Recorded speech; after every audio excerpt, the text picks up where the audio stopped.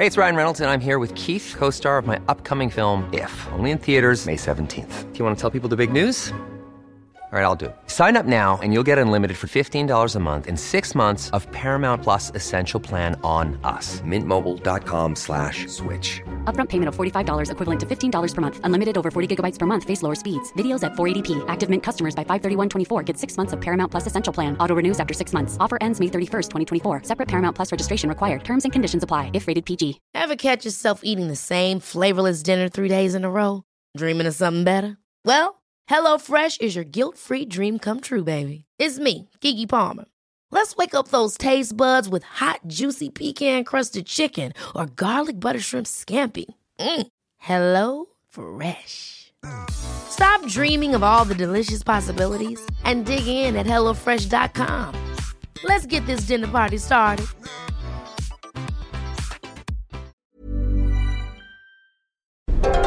Wow.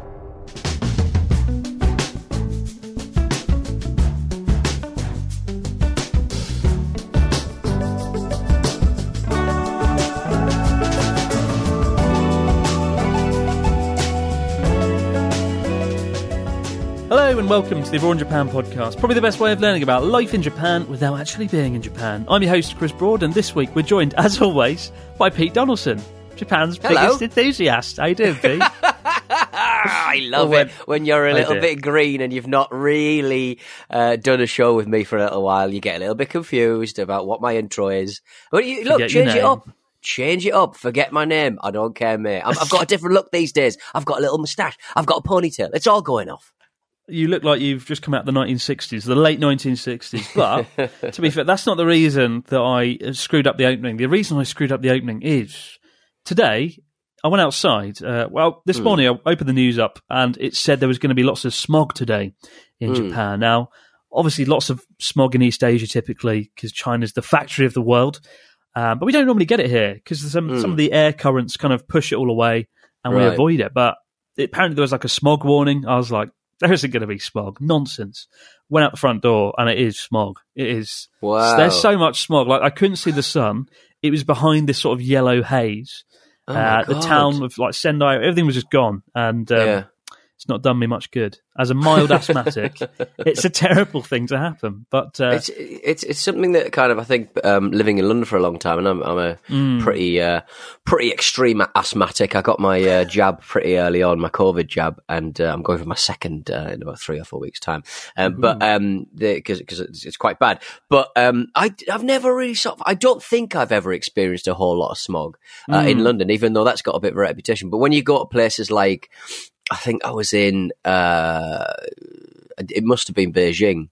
I remember sort of feeling, it feels really close, doesn't it? It feels really like the smog clouds are really, really low, and it really gets on your chest. It's very, very difficult to breathe. Yeah, like they wear face masks there. I've been wearing them for decades just to sort of get through the smog. But like I've never really experienced it like this in Japan before, so it's been a weird day. At first I just thought, it's just clouds, but there's a sort of texture to it, an unpleasant texture, and it's just the yellow sort of the sun and the sort of the sky just looking at this yellow colour is quite unpleasant.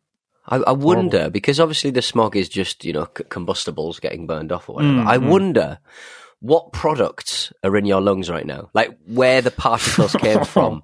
Trainers or I don't know, like an arcade machine or something, or just a bit of like PVC piping for a house. Like what part of industry is in your lungs right now? There must be so many different products dancing around in your lungs. It's probably my asbestos bath mats from Christmas. Remember exactly, those? That's what it is. They've come back, burnt to pieces. No, it's horrible though. Sounds like a game show. What's in your lungs? I dread to think. Exactly. How that would go for Natsuki.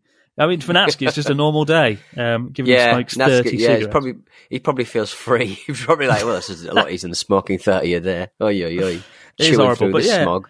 To be fair, though, Japan, given it's a relatively small country, very densely populated, 125 million people, the air quality is really good here because they've got the Pacific air current and the Siberian winds, but sometimes it does come across from sort of the southwest, from sort of China. South Korea gets it the worst. If you go on an air quality index, just on a map, at the moment, like all of Japan's kind of yellow and red, and then Korea and China, just purple. That whole area is just Right. purple, and it's like very dangerous levels. Yeah. But yeah, it's very, very bad. Oh, Don't know what to do, look Pete. after yourself, mate. Look after yourself. Get yourself one of those kind of is it N95 masks? I guess everyone's masked up N95. anyway nowadays, so you probably don't experience it as bad as you might do. Put on two masks and a spacesuit just to get through it. Yeah. But speaking of horror, a couple of weeks ago on this podcast, we had a story.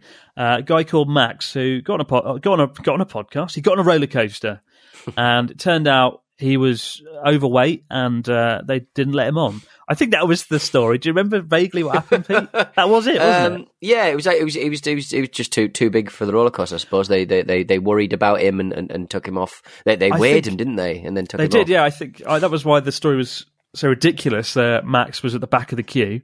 Some staff were like, "Come this way, young man." He was like, "Oh wow, I've been upgraded to the front of the roller coaster," and they ushered him to the front of the roller coaster to a scale. Put him on the scale, and he was like, "Oh, it's not an upgrade; it's humiliation."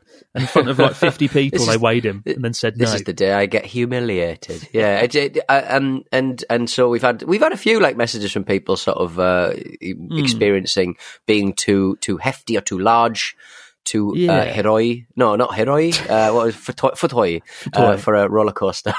Oh, Japanese knowledge. He Thank still you. remembered it. We got one this week from Liam, and Max unfortunately was a little bit overweight. And to be fair, Japanese roller coasters are built to a slightly different standard, I think. But Right. Liam was too tall, and his story begins: "G'day, Chris and Pete. Listening to the trials and tribulations of poor Max and the lad that wasn't permitted onto a roller coaster, I thought I'd share a tale as to my own experience with being a larger lad on a roller coaster and why these checks are probably in place for the weight. My friend and I took on the roller coaster atop the buildings at Tokyo Dome City. This roller coaster goes through the buildings and over the streets below. I've always wanted to go there. You know what? I've never been to Tokyo Dome. Have you been round there? No. It's like Whereabouts the coolest is it? venue. It's kind of like in between Akihabara and Shinjuku, but it's in this like weird bit of Tokyo that I've just never needed to go through. Oh, is it where the Tokyo Dome where they do the baseball? Is that the Tokyo Dome? They might do. I I may know walk past a lot it. of big musicians play there, like Hyde from Larkinsale. But Right, okay, yeah. There's like a theme park with a roller coaster in the middle of Cool. Tokyo. I don't know how I've never gone. Anyway, Liam continues. My friend is 6'6" and stocky, 115 kilograms, and I am a 6'3" and a solid 110 kilograms. But we were pumped as we got to the front of the car. By far the best place to truly experience a roller coaster. We took our seats, and as the safety bar came down to lock us in, we were instructed to push the bar over our legs. Given that these rides are probably made for the more petite Japanese people, this proved to be rather difficult. After a brief struggle, we only managed to get one solitary, stubborn click on the safety latch. Given all the other people around us were getting 10 to 20 clicks, the staff decided that this would not suffice and stalled the entire ride. A small gentleman came to try and secure us further by pushing all of his weight onto the bar. Four more staff joined. Four more staff joined the push party. A sight to see for all the locals behind us, I'm sure. We got 2 more clicks on the latch, which was determined to be safe enough. On one sharp right turn towards the end of the ride, gravity forced my friend's weight down on me, and we heard a click and felt the bar loosen. We both looked at each other to confirm we'd both felt it. For the rest of the ride, we desperately held the safety bar to our bodies, hoping that we weren't about to be hurled from the ride. What felt like an age later, we pulled into the base, and I saw at least one staff member happy to see us both there. It could have all been in our heads, but after that experience, it's easy to see why they do need to have size limits on rides in Japan. We went straight to the bar and drank until we could laugh about the whole experience. Thanks for letting me share. Liam from Perth. What do we make of that? From one bar to the other. I mean, I like the fact that they were going, right, okay, so they got 3 clicks in total, and then had 1 click removed while they were on the ride. Just sort of going, right, how many have we got in the bank? How many clicks have we got in the bank? Oh God. It's ominous, isn't it? It is ominous, but I think it's very strange that, like, you know, Australia and are they from Australia? Have I just sort of made that up? Yeah, they start the goddamn email with "good day" for crying out loud. Liam does. Yeah, like I don't know what it is about like Australia and New Zealand, but like like guys are just built like fucking farmhands. They're just massive, tall men, like gigantic kind of wrestlers. And it's really close to like Singapore and Japan and China. I don't understand why they make such big men in New Zealand and Australia. It's very strange. What's going on down there? Is the popularity of rugby? You can't make someone bigger. Why is everyone so big? Why are all like the lads in Clapham just massive? The Aussies, absolutely insane. If you're from Australia and New Zealand, tell us, why are you so big? Why are you so strong? Why are you so big? Have you come off a roller coaster in Japan? To be fair, and it's a point of comfort for our taller listeners or those of you that worry that you're not going to fit onto a Japanese roller coaster. I've never heard a story of anyone foreign dying or flying off of a roller coaster. It's not like the one in the UK where everyone got their legs chopped off a few years ago because the roller coaster broke. I remember one time that was not ideal. I was at Thorpe Park, which is one of the biggest theme parks in the UK, just by London, and there was a ride there called Saw, I think, the Saw ride, and the roller coaster just before it goes up really high, and then it sort of goes over the top and goes down almost vertically. It's a vertical drop of a few carriages. It got to the top of the ride, the peak, and just as it was about to go over the top, it stopped, it broke. And I remember they're up there for like 45 minutes, just like peering down over the edge. the precipice of this roller coaster, like that is true horror. That is the ultimate horror roller coaster, sitting there for 40 minutes, not knowing when the moment's going to come that you're going to go throwing over the edge. It must just be like a safety mechanism because like the ones that are in like Thorpe Park, these are roller coasters. It's like Universal Studios or Disney or whatever. It's like these are resident. It's not like a dodgy carnival that just turns up in your town and then fucks off after killing people and it goes to the next town. I went on one the weekend called the Master Blaster, which is just a big long seat that sort of rotates really quickly. And I think I'm getting a bit old. I was like, that was a bit much, to be honest. I got very excited about going on it. Rotates quickly. It's just a seat that rotates quickly. It was pretty. You could do that in the comfort of your own apartment. You could do that in the comfort of your own home, Pete, on your spinny desk chair. My spinny desk chair, yeah. Oh, awful business. But yeah, take comfort, folks. If you come to Japan, nothing bad has happened. I guess maybe a lot of people just get turned away. Yeah, keep an ear out for those clicks. Got a story this week. A few stories. One of the stories that we, every now and then a story breaks from Japan and it goes global, and everyone messages us about it to cover it. And we've had one this week involving a squid statue. Have you heard about this gigantic squid statue, Pete? Did it make it to the UK on the BBC? Certainly did. And to be honest, all of the equal Japanophiles got in touch on Twitter and sent it our way as well because I was CC'd in. An astonishing bit of bad council work. I cannot believe I love it. I absolutely love it. It's like as if we were the mayor. Like, look, this is what we need. We need a big statue of a squid. It is bonkers. So there's a coastal town, right? It's called Noto, and it's near Kanazawa. And I've never been there, but I've had Noto bifu, Noto gyu. I've always found that really inconvenient to say. I remember there was a video I did on Journey Across Japan, literally 3 days before you turned up when we were going through Kanazawa. And there was a street market selling Noto gyu, and Noto sort of wagyu. And it's just really awkward being like, I'll have the Noto beef. It's like, not beef? Yeah, not beef, not beef. It's just bloody inconvenient. But now they've done something worse than that. They've literally built a statue of a giant squid that cost $230,000 using federal COVID-19 relief money. It's a 43-foot statue of a flying squid. It is rather big, and it is nicely done. Is it worth $200,000? I'm not so sure. Was that a good use of money, given the situation in Japan at the moment? The whole COVID situation is not going well. The town was given $6.2 million in coronavirus relief money.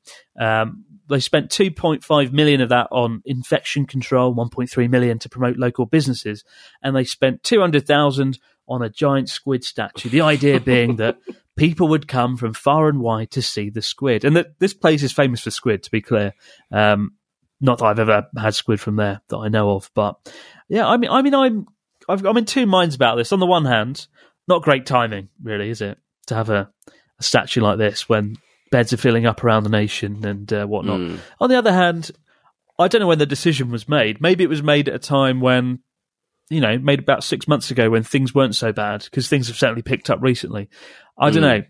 All I know is I hate giant squid, so I'm not really enthusiastic about it. Do you not think? I mean, it's just a bigger version of the ones you sort of see on like Dotonbori in Osaka on the front of shops. I mean, it does look as shit as that, but it's just so bloody big. And that's the thing with like sort of local councils in Japan. They seem to, like, if they do get a bit of money, they sort of go, let's make a mascot for something. Let's make another mascot that looks exactly the same as every other mascot. But it is a massive rendition of a squid. I've got, is there a hole? It seems to be a hole where its mouth is. Can you climb in it? Is that COVID compliant? I don't actually. I don't know what's in that hole. I don't know if I want to find out. Going back to your point with the old mascots, though, I think if you're going to invest in something as a local tourism agency or whatever, I think a mascot's a good idea to some respects. Like, remember Kumon the bear that's generated $1 billion for the local economy. And I'm trying to think of any others, because that's the only one that usually is done well. What was the one on John Oliver team? Oliver. I don't know. Is there a fish? There's a fish, Sakana, something no Sakana is one that is the Chiba Lotte baseball mascot, and he just transforms all the time. Like he'll sort of just explode, and there'll be a little man inside with a little microphone, and it's amazing. He just reinvents himself every few weeks. It's great. I did cover that in the video a few years ago. And there's Melon Bear, my personal favourite, Melon Bear, which is a bear with a melon for a head. And he looks absolutely terrifying. And there's a great video of like a children's daycare centre in Hokkaido. And then Melon Bear just turns up and goes, roar, and all the kids are crying and running away. They're not into it at all. I love it. The story for Melon Bear, they have a little like crappy origin story for these mascots. And Melon Bear's story is he's a bear that ate too many melons and then became Melon Bear. Too many of the tasty, delicious local melons. Yeah, what's the message here? Don't eat too many of our melons. They're very precious and you'll turn into a fucking melon. Well, he's the representative of Yubari, where you remember Yubari King melons, the sort of $1,000 melons, which I've yet to sink my teeth into. But going back to the squid, I don't know if it's money well spent. I'm sure, I mean, if I gave you $200,000 to promote like a town or something, what would you spend it on? How would you invest? I'd push all. I would get a task force together, find the worst people in the town, and push them into the sea. Walk the plank scenario. Yeah, just sort of go, right, okay, you've had it too good for too long. Let's clean this town up. You're the worst. You just spat on the floor. You're out. Get in the sea. Just push them all in the sea. My task force. The Donaldson plank. But I mean, this town's got 16,000 residents. It's about 180 miles northwest of Tokyo.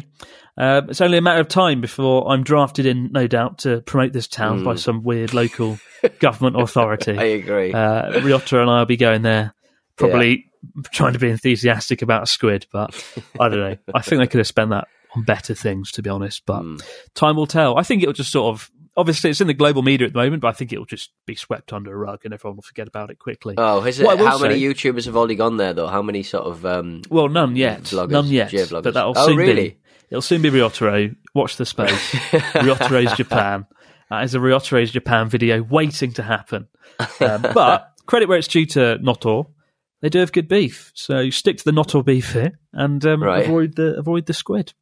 Oh, there you go. On the subject of sushi, though, we've got another story this week. A recent survey of 15,500 diners found that 6,000 people, 40%, said... Is that 40%? Yes, 40% said they always add wasabi to the fish on their sushi and never make wasabi joyu.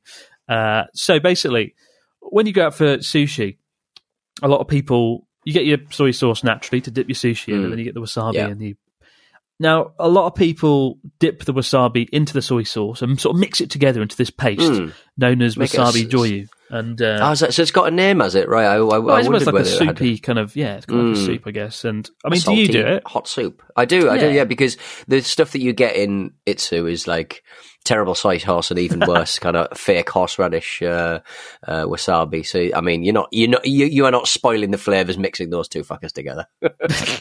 And that's a fair point. And that is my philosophy for kind of 100 yen sushi restaurants or conveyor belt sushi, right? Yeah. There's been a study conducted to see what proportion of people actually do that. So 40% said they always add wasabi to the fish on their sushi and never make this kind of wasabi soy sauce. However, 27% said they mix the wasabi in with their soy sauce, and 30% said they do it depending on the situation, making the practice common with over half of the respondents.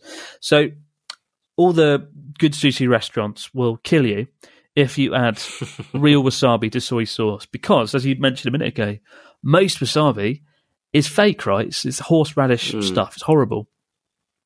Whereas proper, decent wasabi from the root, if you mix that with soy sauce, it doesn't work, because like real wasabi root tastes really nice, but it doesn't have a strong sort of kick to it that you get from artificial wasabi. So if you go to a good restaurant, don't dip your fish in soy sauce and don't put your wasabi in the soy sauce, because they'll do it for you, right? They'll sort of stroke seems like the wrong word. What's the word? Caress. Laminate the sushi. They will douse. No, come on. They'll spray. Douse, they right. will put on the spray, soy sauce on the spray. fish. Nobody wants spray. Good lord. They'll brush the soy sauce on Brush the the soy sauce. There we fish. go. Not douse, not stroke. They'll put it on the Spray. top right, and they'll put the wasabi underneath the fish. And that's the way to do it. But I think it's fair game. If you're going to like a cheap, crappy sushi place, then it's fine. Do it, because the soy sauce... It takes the edge off the soy sauce. It makes it creamier. And it kind of like, it's very pleasant. Gives the soy sauce a bit of a kick, doesn't it? Because that kind of artificial wasabi is not great. No. It needs to be sort of mixed with the soy sauce. But there you go. I've always wondered what the proportion of people doing that was. But there you go. 30% said they do it depending on the situation. So I think most people are on the same boat as us. We'll be back in a minute to go to the fax machine.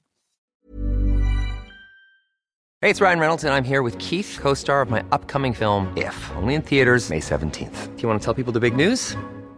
All right, I'll do it. Sign up now and you'll get unlimited for $15 a month and 6 months of Paramount Plus Essential Plan on us. MintMobile.com/switch. Upfront payment of $45 equivalent to $15 per month. Unlimited over 40 gigabytes per month. Face lower speeds. Videos at 480p. Active Mint customers by 531.24 get 6 months of Paramount Plus Essential Plan. Auto renews after 6 months. Offer ends May 31st, 2024. Separate Paramount Plus registration required. Terms and conditions apply if rated PG. Ever catch yourself eating the same flavorless dinner 3 days in a row?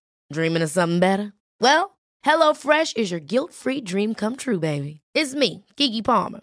Let's wake up those taste buds with hot, juicy pecan-crusted chicken or garlic butter shrimp scampi. Hello Fresh. Stop dreaming of all the delicious possibilities and dig in at HelloFresh.com. Let's get this dinner party started. Many of us have those stubborn pounds that seem impossible to lose, no matter how good we eat or how hard we work out. My solution is PlushCare. PlushCare is a leading telehealth provider with doctors who are there for you day and night to partner with you in your weight loss journey. They can prescribe FDA-approved weight loss medications like Wegovy and Zepbound for those who qualify. Plus, they accept most insurance plans. To get started, visit plushcare.com/weightloss. That's plushcare.com/weightloss. Quality sleep is essential. That's why the Sleep Number Smart Bed is designed for your ever-evolving sleep needs. Need a bed that's firmer or softer on either side? Helps you sleep at a comfortable temperature? Sleep Number Smart Beds let you individualize your comfort, so you sleep better together. J.D. Power ranks Sleep Number number 1 in customer satisfaction with mattresses purchased in-store. And now, save 50% on the Sleep Number Limited Edition Smart Bed for a limited time. For J.D. Power 2023 award information, visit jdpower.com/awards. Only at a Sleep Number store or sleepnumber.com. And we're back to the fax machine. What do we got this week, Mr. Dawson? Sorry. Right. God, that's terrible. You got smog. All right. Dear Chris and Pete, hello from San Francisco. Long-time listener, first-time caller, or perhaps faxer. This is from Nate. Like many others, I've been itching to return to Japan and I've had my plans foiled by the pandemic. However, we're lucky to have one of the most vibrant Japanese-American communities in the country. I've been able to scratch some of my itch through the great Japanese food here, as well as stuff like our local Hanami Festival. My question, do either of you have any favourite spots back home in the UK that remind you of your Japanese travels, or scratch the same itch thanks to the great podcasts and videos? Nate, you got any big Sakana Tears that you recommended to me has been a lovely little sushi restaurant in sort of Piccadilly. Any of the spots around Piccadilly are really, really nice. Yeah, there's a good Japanese restaurant called Engawa. I don't remember exactly where it is. I think it's near Soho. It's in Ham Yard. It's in Ham Yard, and it's one of the few places in town that does proper Wagyu. That's right. Because I remember when I went back to the UK for a few months in between teaching and YouTube stuff, I was on the hunt for some good Japanese food, and I wanted to have some Wagyu kind of Japanese beef, but very hard to get it in London, very hard. And Engawa was one of the only places that had kind of A5 amazing Wagyu, and it's not overly cheap, but for a special occasion, it's rather good. But yeah, I'd say kind of that whole area around the back of Chinatown, where you've got this sort of Asian restaurants and stuff. I mean, that's where all the best Japanese restaurants in London are, and it's the only place in the UK where you can see like kanji characters around and about on buildings. So, yeah, we don't really have much in the UK in that regard. Compared to like the US and the West Coast, we don't really have much Japanese culture in the UK other than that area. Well, I mean, look at even like the Chinatowns around the world. Like, we have a very underwhelming Chinatown in London. I mean, I think it's bigger in bloody Manchester or Birmingham, to be honest. But it's not huge. It's very sort of packed in. But the Japan Centre around the back of Piccadilly as well. Yeah. That's a little supermarket that sells lots of great sake and just raw materials for cooking and stuff. Raw materials, copper, oil. That's what I call it. Get it at the Japan Centre. We got one here from Habib who says, "Hi Chris and Pete, considering some of the comments Chris has made before about his reasons for leaving the UK, like escapism and wanting to try something different, and also his comments about British people being quite defeatist when it comes to entrepreneurial ideas, I wondered if he also has anything to say about classism in the UK and how it compares to Japan. As a fairly bright mixed race Londoner from a fairly working class background, class has always weighed heavily on me. Certain levels of academic and professional attainment are spoken of as if they're only reserved for entitled Oxbridge graduates. Do you notice anything similar in Japan? Are there class identifiers? Do people look down on others regardless of their actual intelligence or how nice they are, based on their accent, appearance, or where they went to school? Thank you for the podcast videos. I discovered your work mid-lockdown last year and never looked back. Thanks, guys. Habib." That's an interesting question. Have you got any thoughts on that first, Pete? I mean, even as the whitest man in town, and I certainly am quite familiar with, and certainly coming from the north, quite familiar with how certain sort of identifiers when it comes to what people you're working with, you sort of realize, oh right, okay, this is how you were able to afford to live in London on a very, very small wage because you've got outside kind of finances and I think sort of going to visit mates who were in, like, my mate went to Peterhouse in Cambridge, and he was one of about 5 kids in the whole of the school who was suggested they might want to apply to an Oxbridge college, and he got in and sort of walking around sort of with him around Peterhouse and sort of talking to, obviously, you know, you're 18, I'm at university in Leicester, he's in university at Cambridge, and I'm chatting to his friends. And his friends, like, they all had worse exam results than I did. But because they came from private school, it was obviously assumed that you would end up in Oxbridge, you would end up on one of the red brick universities. But for me, but obviously my lived experience is very different to someone who isn't white, and it's frequently if I was a person of colour, I would very much it would fucking rankle with me, to be quite frank, that I wouldn't be necessarily regarded as first in the queue to join any sort of club. I mean, obviously I'd be further in the queue because I'm white, but I do. If I'm feeling it, I cannot imagine what the experiences of my main takeaway are. from that story is your exam results were very good, and you were secretly they were excellent. Yeah, that's what I'm. Yeah, A in history, baby. I'm just saying. Like, I mean, predicted D, got an A. Up yours, Mr. Lee. I had a teacher called Mr. Lee as well. Mr. Lee was very nice, actually. It was the other one who predicted me bad. My school was like over the road from a private school, and for our school trips, it was always like, we're going to the farm again, and we'd be like, oh. and the school across the road were like, we're going to Algeria. Yeah, like, oh, it really sucks. Yeah, I mean, I'm from like a working class sort of background. My parents both kind of working class, and yeah, I was always very aware of class in the UK. I was lucky I went to a grammar school, which you have to pass a few tests to get into. It's not a private school, but I find that most people there were sort of a few classes higher than me, and it definitely weighed on me a little bit. But it does exist in Japan. I think the only thing Japan has in its favour is people don't look down upon others as much, maybe. There's not as much snobby kind of behaviour, I feel. Like people are a bit more accepting. Whatever people's jobs, we sort of accept that over here.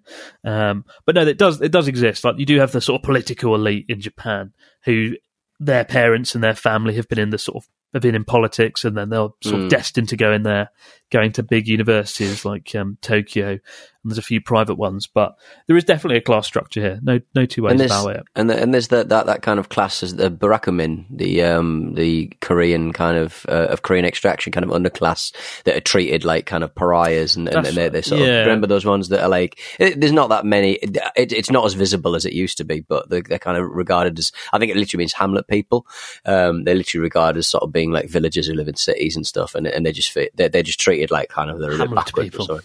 Hamlet people, very enjoyable. I love Shakespeare, but generally though, I'd say Japan, while it does have a class structure, it's not as pervasive as the UK historically. But I don't know. I'm not really an expert on the subject, so I don't feel like I should be qualified to discuss it. One thing I will say is the UK probably has better social mobility than Japan. I feel like in Japan it's quite harder to switch classes or to switch groups. It's very hard to switch careers and jobs, which is something I've seen Natsuki struggle with over the years. He would love to do lots of other things, but he's destined to run a beauty salon, and he's finding it very hard to get away from that because most people just don't switch jobs or switch careers in Japan, right? Whereas in the UK, it's a little bit easier to do that. But yeah, we'll have to do a bit more research on that and definitely cover it in a bit more detail on another occasion. Take it away, Mr. Dawson. We got a message from Orville. Hello, Orville. Hello, Chris and Pete. Short question for Pete. Your podcast company that oversees the Football Ramble and abroad in Japan is called Stakhanov, and I'm curious as to where the name comes from. That's it. Short and sweet. Thanks. Lovely little short email from Orville. Well, Stakhanov. It was an old school ex-Soviet, well, just Soviet propaganda sort of, I'd say tool, but it's just basically this guy who under, I think it was Stalin actually, rather distastefully, and I think that's why we're going to probably change our name at some point. If we're completely honest with ourselves, he was this guy, he was this miner who dug out more rocks than anyone else, like dug out more coal than anyone else. Really? And he was kind of up. He was kind of up as like a poster boy under Soviet rule. That was like, you know, the idea that hard work is great for the nation and stuff like that. So Stakhanov, Alexander Stakhanov, I think, he was held up as being this kind of like this great guy because he dug more coal and worked harder than anyone else. He set the record for digging more coal than any other man. And he related to that, yeah. And I think. I mean, to be honest, it was like a holding company for a long time. Like when we were doing the Ramble stuff, like it was, we just had that company kicking around. And when we wanted to do new podcasts like Wrestle Me and the apparently excellent Abroad in Japan podcast, we thought, well, we'll just call it Stakhanov and then figure out something later down the line. We will change it at some point, I'm sure. But I think we sort of thought, well,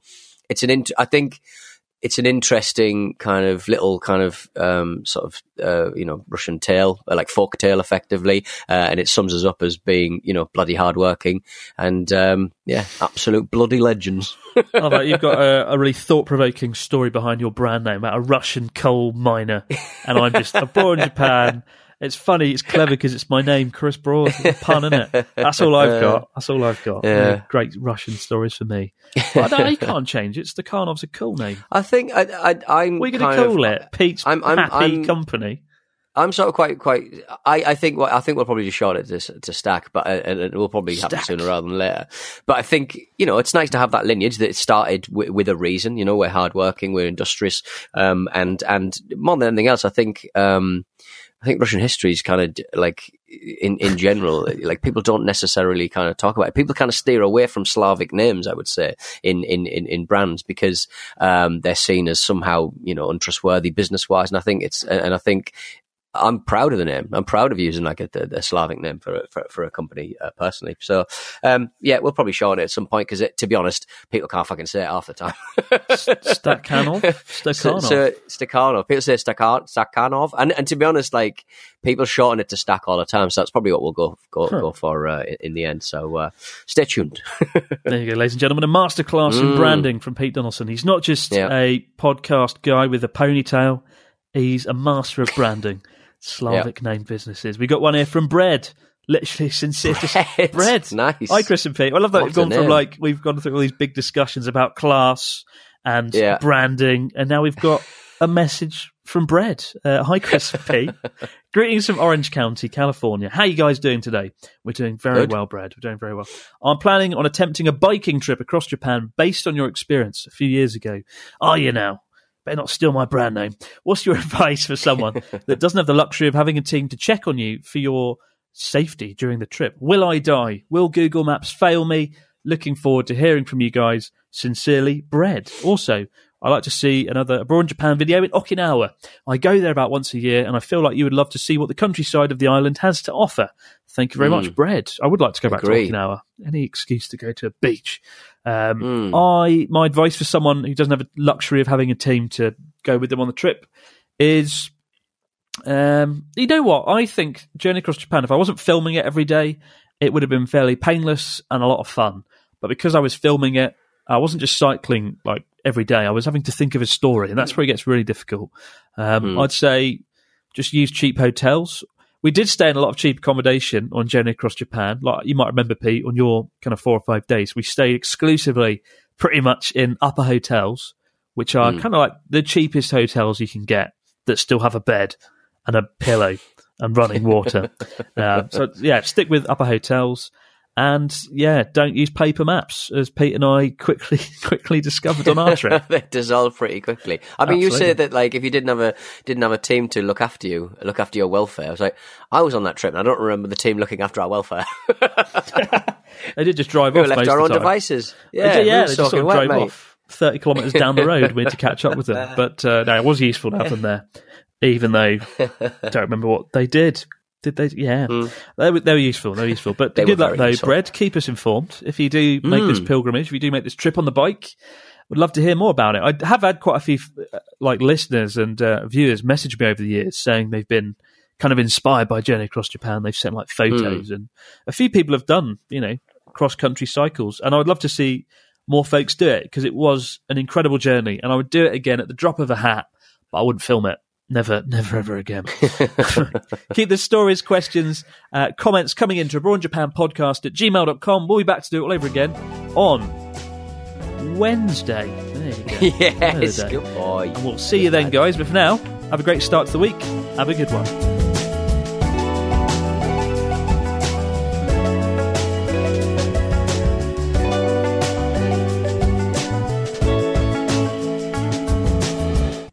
This was a Stakhanov production and part of the Acast Creative Network. Ever catch yourself eating the same flavorless dinner 3 days in a row? Dreaming of something better? Well, HelloFresh is your guilt-free dream come true, baby. It's me, Keke Palmer. Let's wake up those taste buds with hot, juicy pecan-crusted chicken or garlic butter shrimp scampi. Hello Fresh. Stop dreaming of all the delicious possibilities and dig in at HelloFresh.com. Let's get this dinner party started.